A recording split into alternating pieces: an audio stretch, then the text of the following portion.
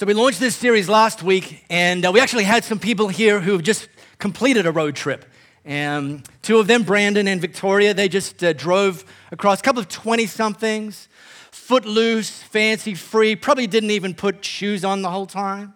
Drive from northern New South Wales over to Perth, unencumbered, just like two California surfers.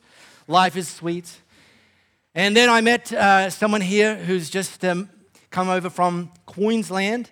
And Kaylee is her name, and she said, "Oh man, I get the road trip thing. We've just road tripped over from Queensland." "Oh, me, my husband, and our 7-year-old, and our 4-year-old."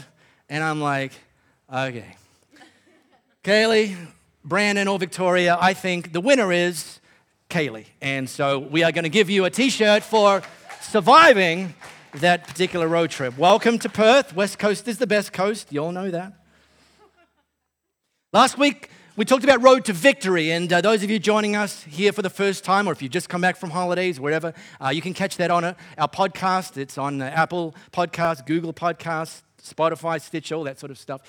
Go back and listen to that, and it's really going to help you get some context. This morning, I want to talk about Road to Blessing. Now, this word bless, or blessing, or blessed, it's a word that whether you're a Jesus follower or not, it's kind of a word that we do use in society, in our modern vocabulary. Maybe if your family is in the tradition or the habit of saying grace before you eat, before a meal, someone might say, "God bless this food to our bodies." Now, just while I was thinking of that during the week, a few years ago, I was listening to a church leader, and he was telling how particular time he had sat down for a meal with a fellow church leader at an all-you-can-eat buffet spread. And they sat down at the table. They went to get their food at the buffet station and came back, sat down at the table. And the gentleman across the table said, I'll say the blessing. I'll say grace. And so he said, "Lord, bless this food to our bodies." And it's fair to say he'd made some reasonably poor choices about what he put on his plate.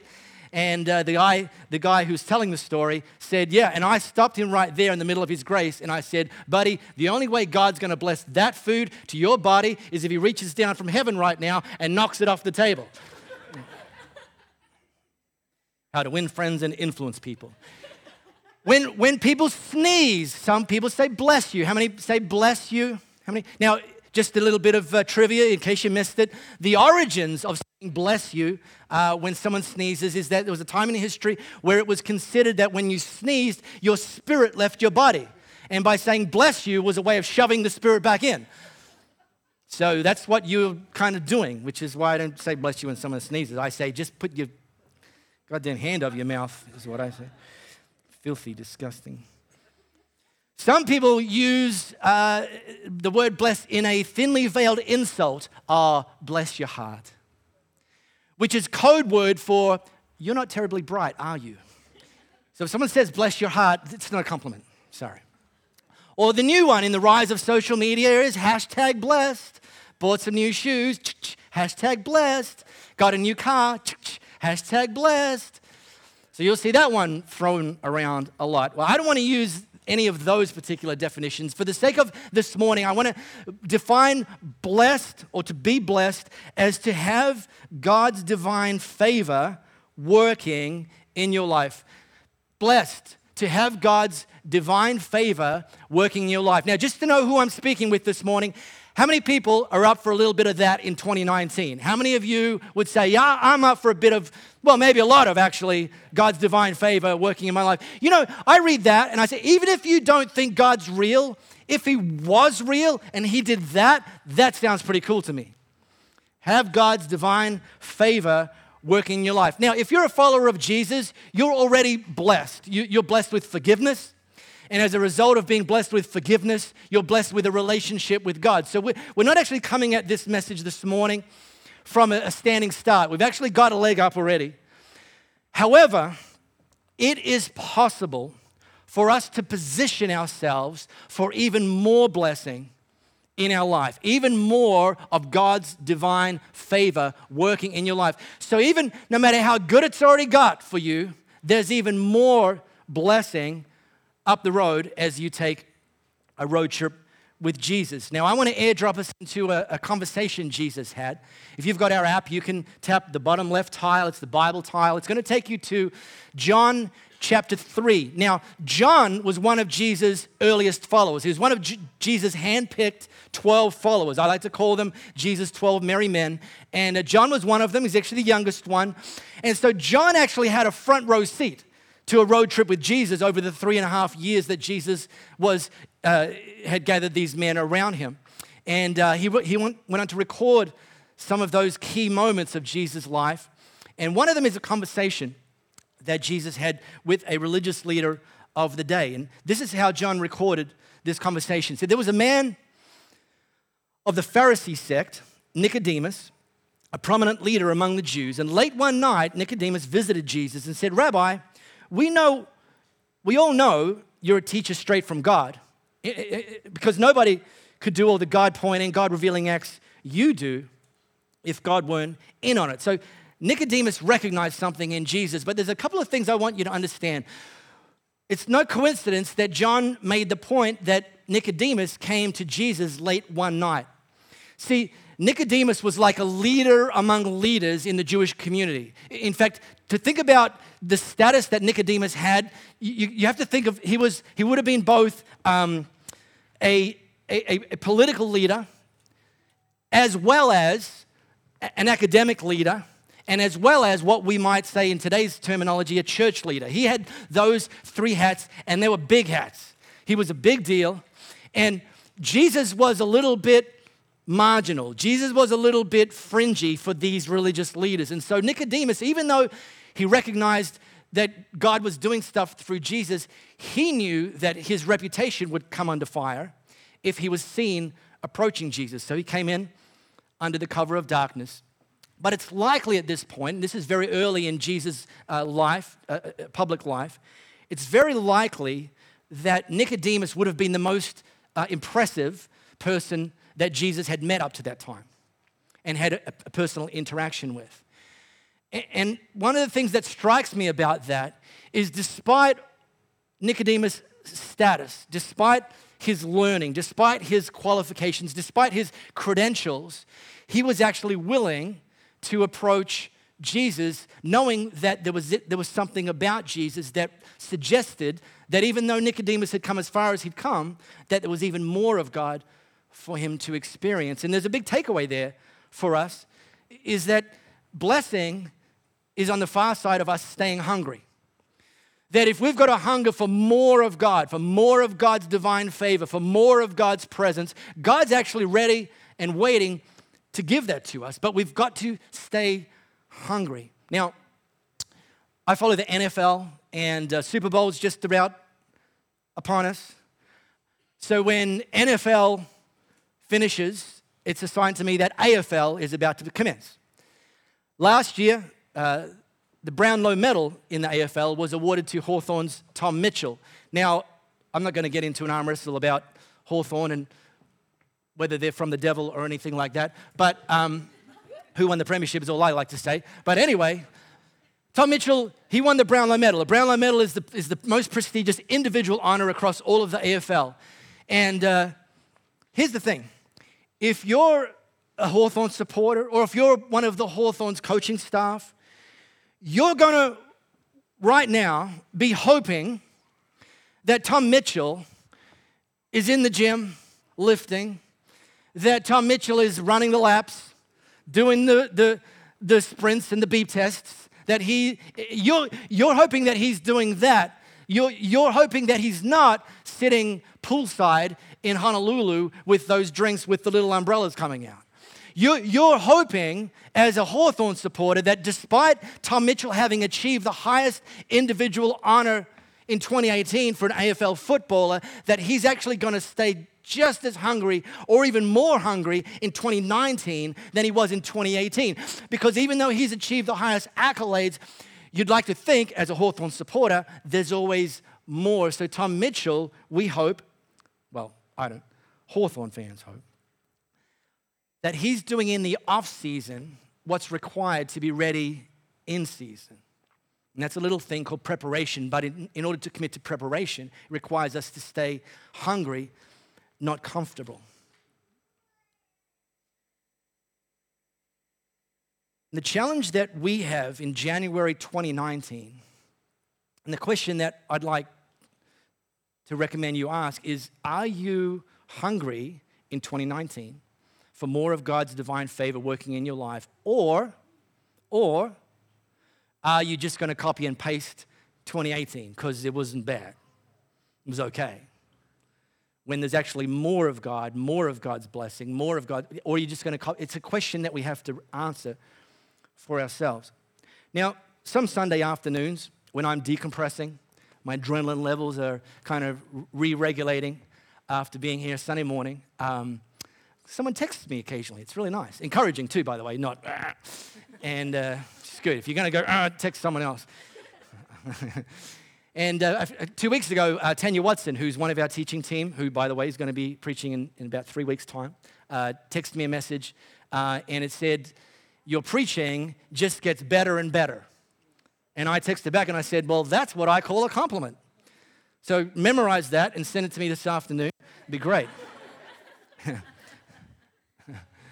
It won't sound sincere. But here's the thing.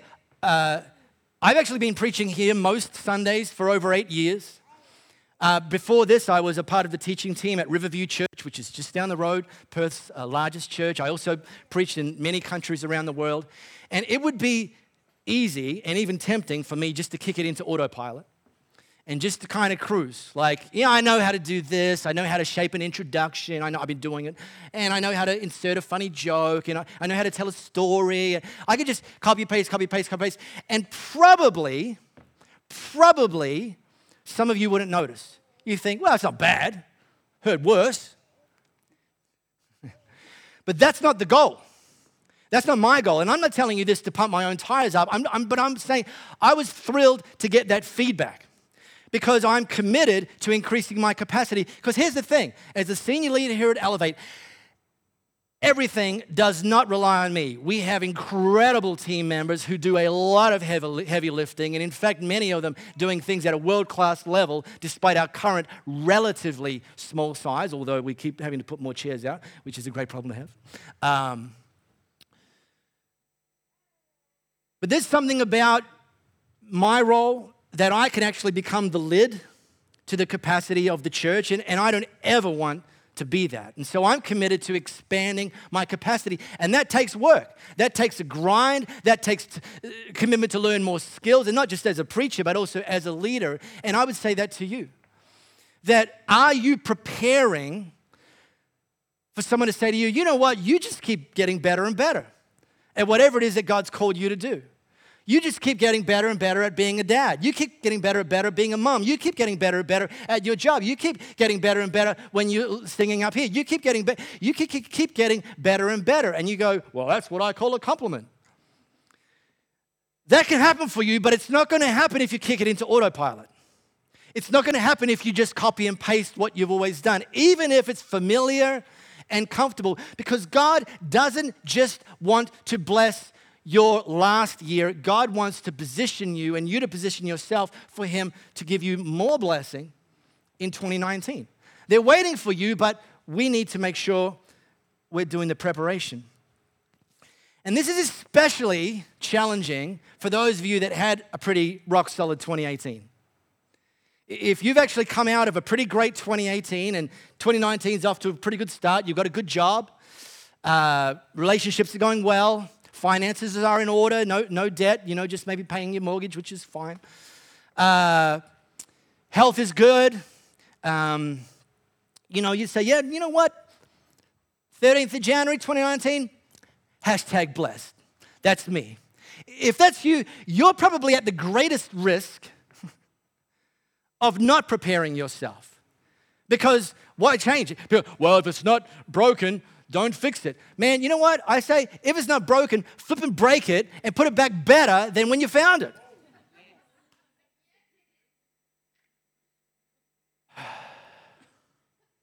So I, if you're #blessed, I say, that's fantastic. But understand that you need to stay hungry, not stay comfortable, in order to see God's blessing in your life, to position yourself for more. 2018 was pretty good. Hashtag blessed 2018. My Instagram top 9. Boy, all good stuff. Found out how to choose. Thankfully, there was an app for that. Some of you don't know what I'm talking about. Sheesh. But here's what I've observed. Blessed people do consistently what other people only do occasionally.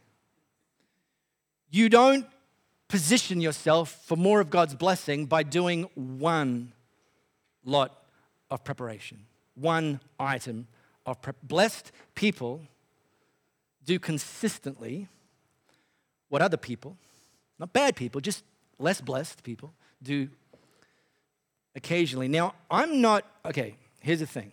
Listen to this. Everyone listening? I am not, listen to this. Some of you probably need to write this down. It's going to be on the podcast. If anyone calls me out, I say, no, it's on the podcast. It's on the record. I am not saying that you or I can cause more blessing, okay? Because if that was the case, then we'd actually take the credit. It's actually God that brings the blessing. He brings the blessing, so he gets the credit. Having said that, God's not wasteful. So if God's got more of his divine favor to go around, wouldn't it make sense that he's going to give it to the people who are ready to take it and use it for his purposes and his glory? And that's where we come in, that we can actually prepare ourselves. We can actually position ourselves to allow God to ultimately bring more blessing into our lives. Now, while some of your friends are scrolling mindlessly through Instagram or binge watching Netflix, here's what you can be doing. You can be getting an edge. It's not a competition, but, occasional humble brags, okay? You can be preparing for more blessing. Do any of you recognize this, what this is? Now, forget brand. I'm not going to get started on that again, though it's one of my pet subjects. Does anyone recognize what this is? What do we call this? We've got a name for that, a smartphone, a phone. Listen to me.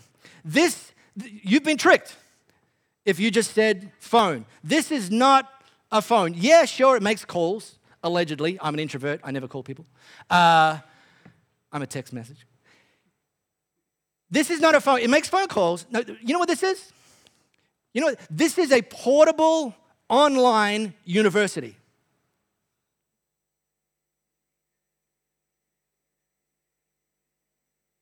I mean, our podcasts are just the beginning. Of course, I tell people, turn your smartphone into a Mark phone, and I can go with you anywhere you like.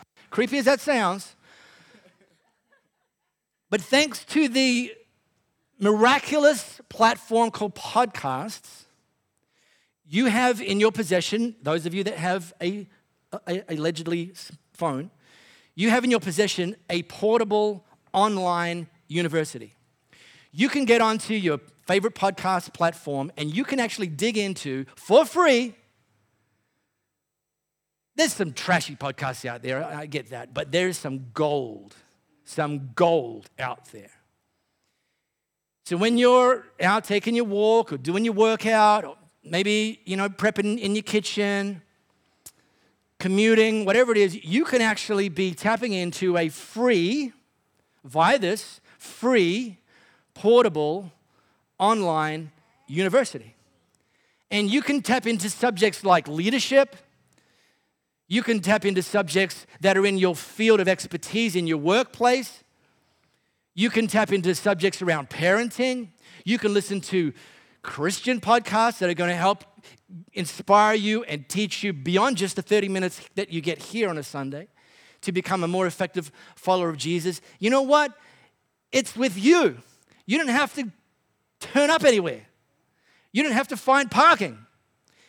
You don't have to pay for parking. Stupid UWA, which I went to, but anyway. Pay for parking. Jeez, when did that become a thing?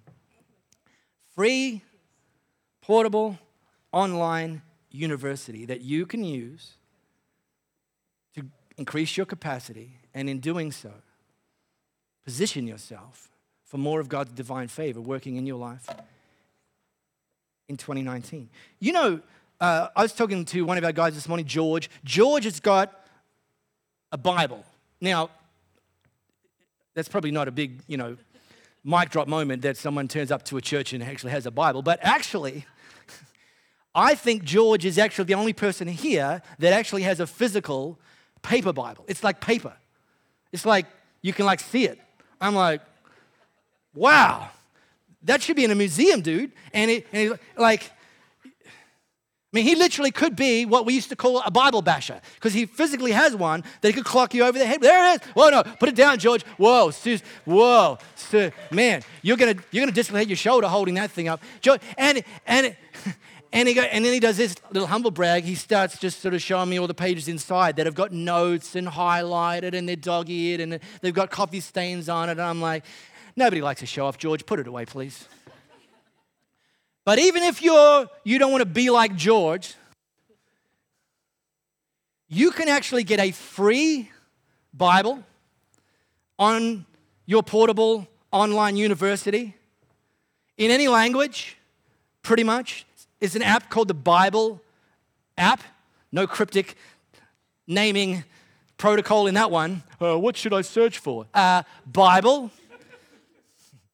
And there's plans in there, reading plans, devotionals, stuff on various subjects. It's what I use. I personally use, and I know a lot of you do.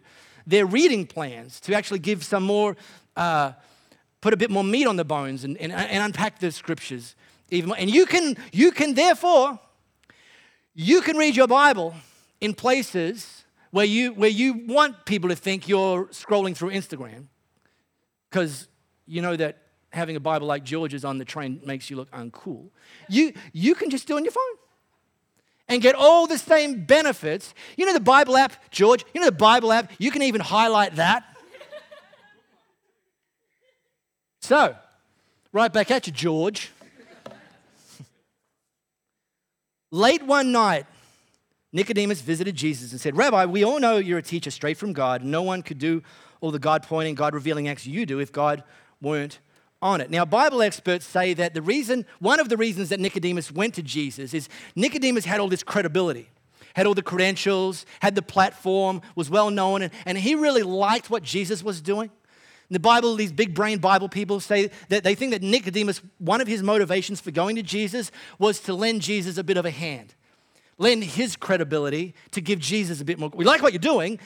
We think it's a little bit undervalued, underrated. So how about I use some of what I bring and give you a little bit of a leg up so more people can experience it. I want to give you a little bit of a hand, Jesus. Jesus said, well, you're absolutely right about the God stuff. In fact, take it from me.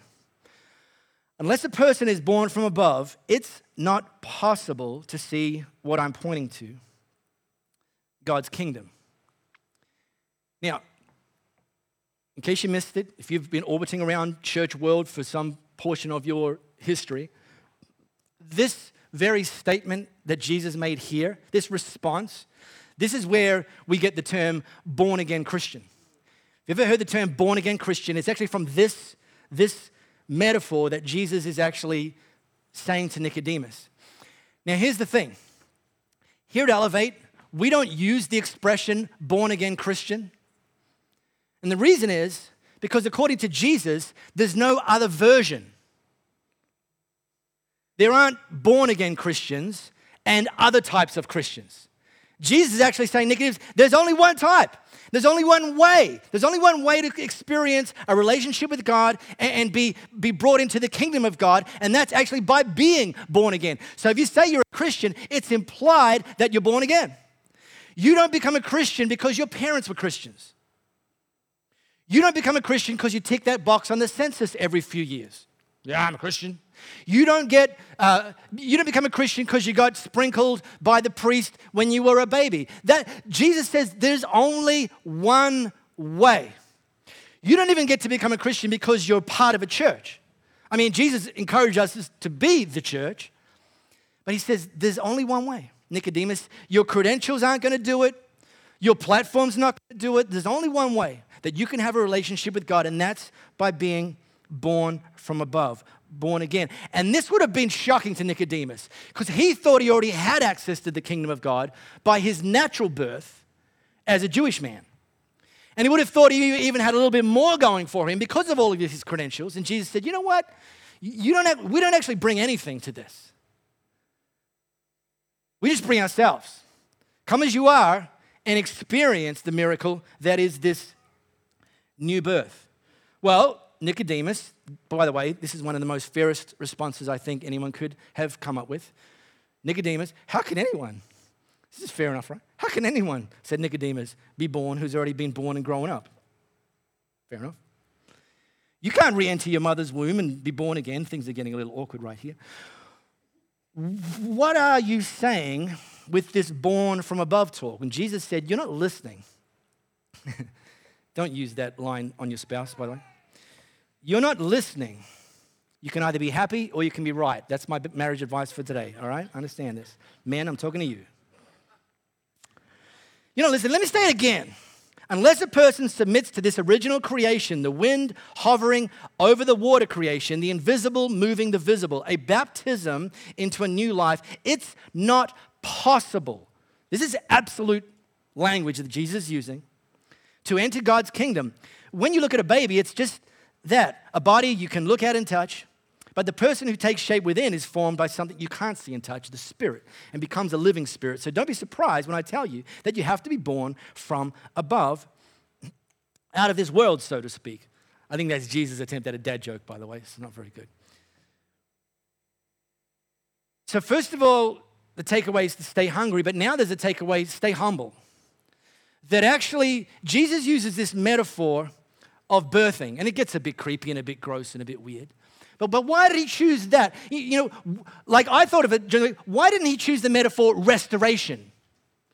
Unless someone gets restored. I mean, I'm a big Nine Life fan. I like me a bit of flip or flop. I don't mind some fixer-upper with Chip and Joanna Gaines and their shiplap, whatever that is.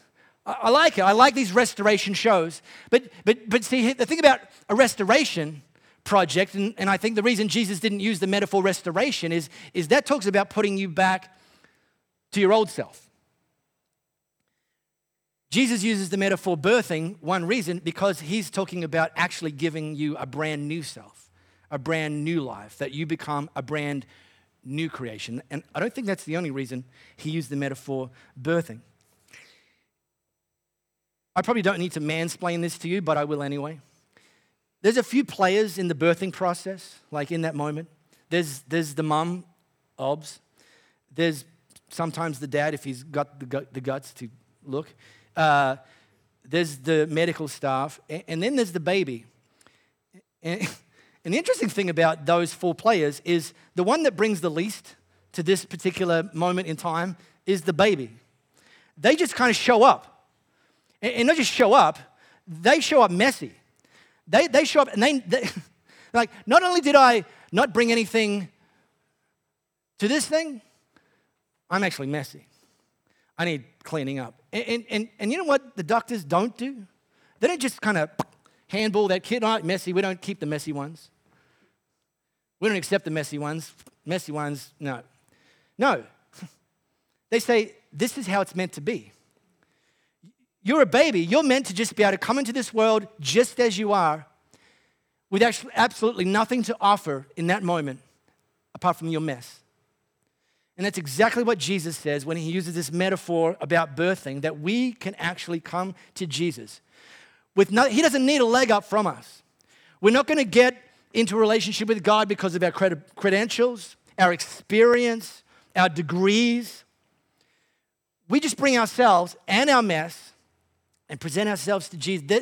And in that moment, when we do that, he says, you are born again, and you enter into God's kingdom. Now, there's a line in this, and I highlighted it. He also talks about a baptism into a new life, and I want to encourage those of you who have said yes to following Jesus, but have not yet been baptized. We would love to baptize you this year. I want to encourage you to think about that as being a next step you can take this year, as soon as you're ready, more or less. And that baptism doesn't get you more born again, but it's it's very much about a public declaration, a public celebration of the decision that you've made to follow Jesus. So think about that, and if that's your thing, then you can pick up your online portable university, open up our app, tap the next step, tap baptism, and the team will follow up with you. Now, in this same conversation, Jesus went on to say to Nicodemus what's actually become, people think, the most famous thing that's ever been written in the Bible. And we call it John 3:16. And John 3:16, there's a couple of versions. The message, this is how much God loved the world. He gave his son, his one and only son. And this is why that no one needs to be destroyed by believing in him. Anyone can have a whole and lasting life. Or in another version, for God so loved the world that he gave his one and only son, that whoever believes in him shall not perish, but have eternal life.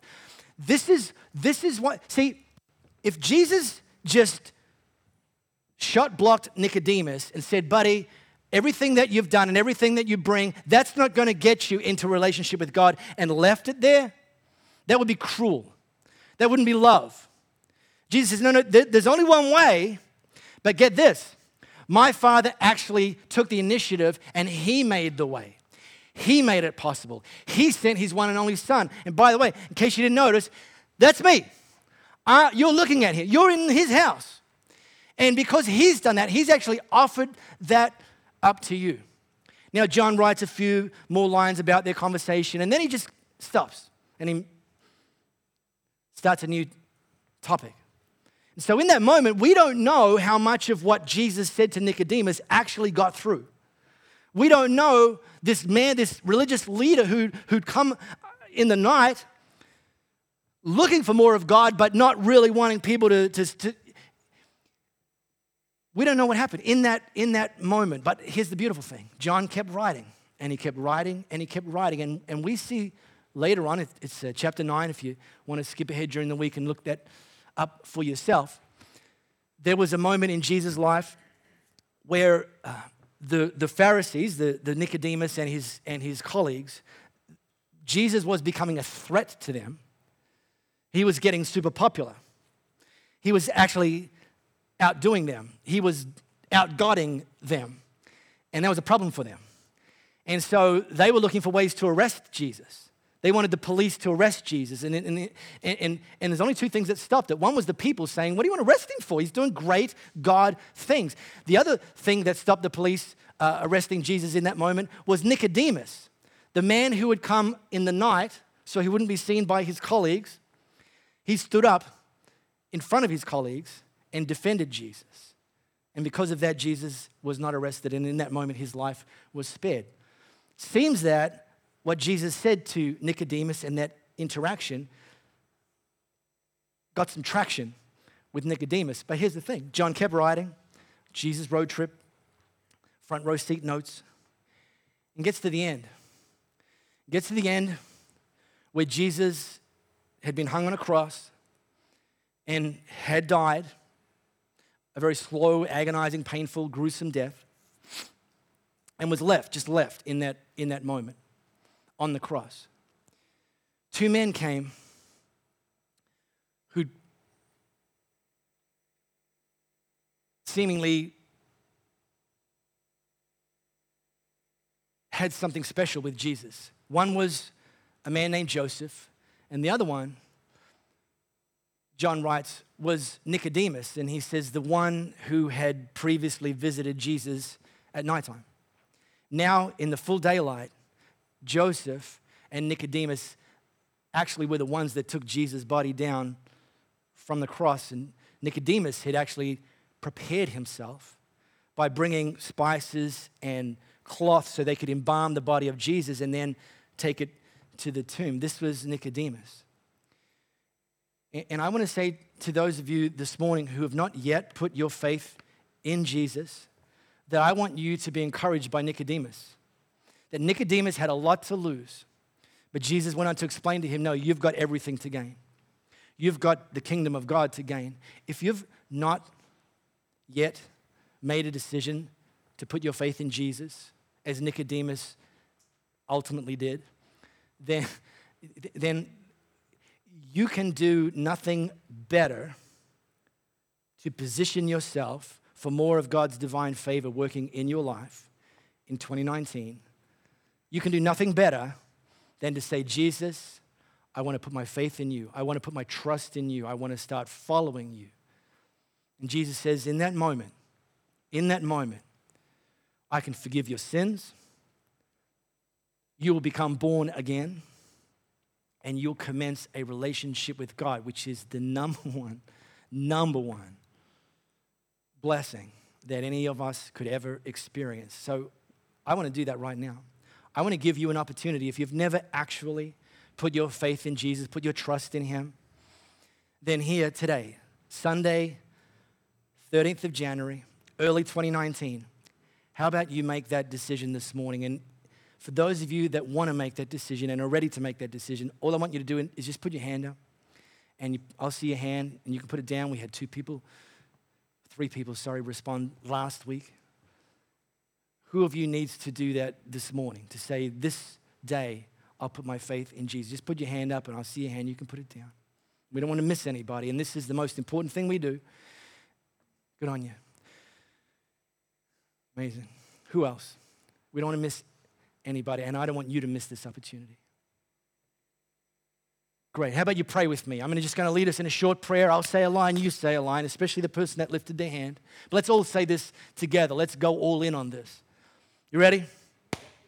Dear Jesus, today I decide to put my trust in you. I ask you to forgive me, and I thank you that you give me a brand new start. That today I am born from above. That today I begin a relationship with you that God made possible by sending you his one and only Son for this ultimate blessing. And I commit from this day to follow you for the rest of my life. In Jesus' name I pray. Amen. Let's celebrate that this morning, church. Fantastic.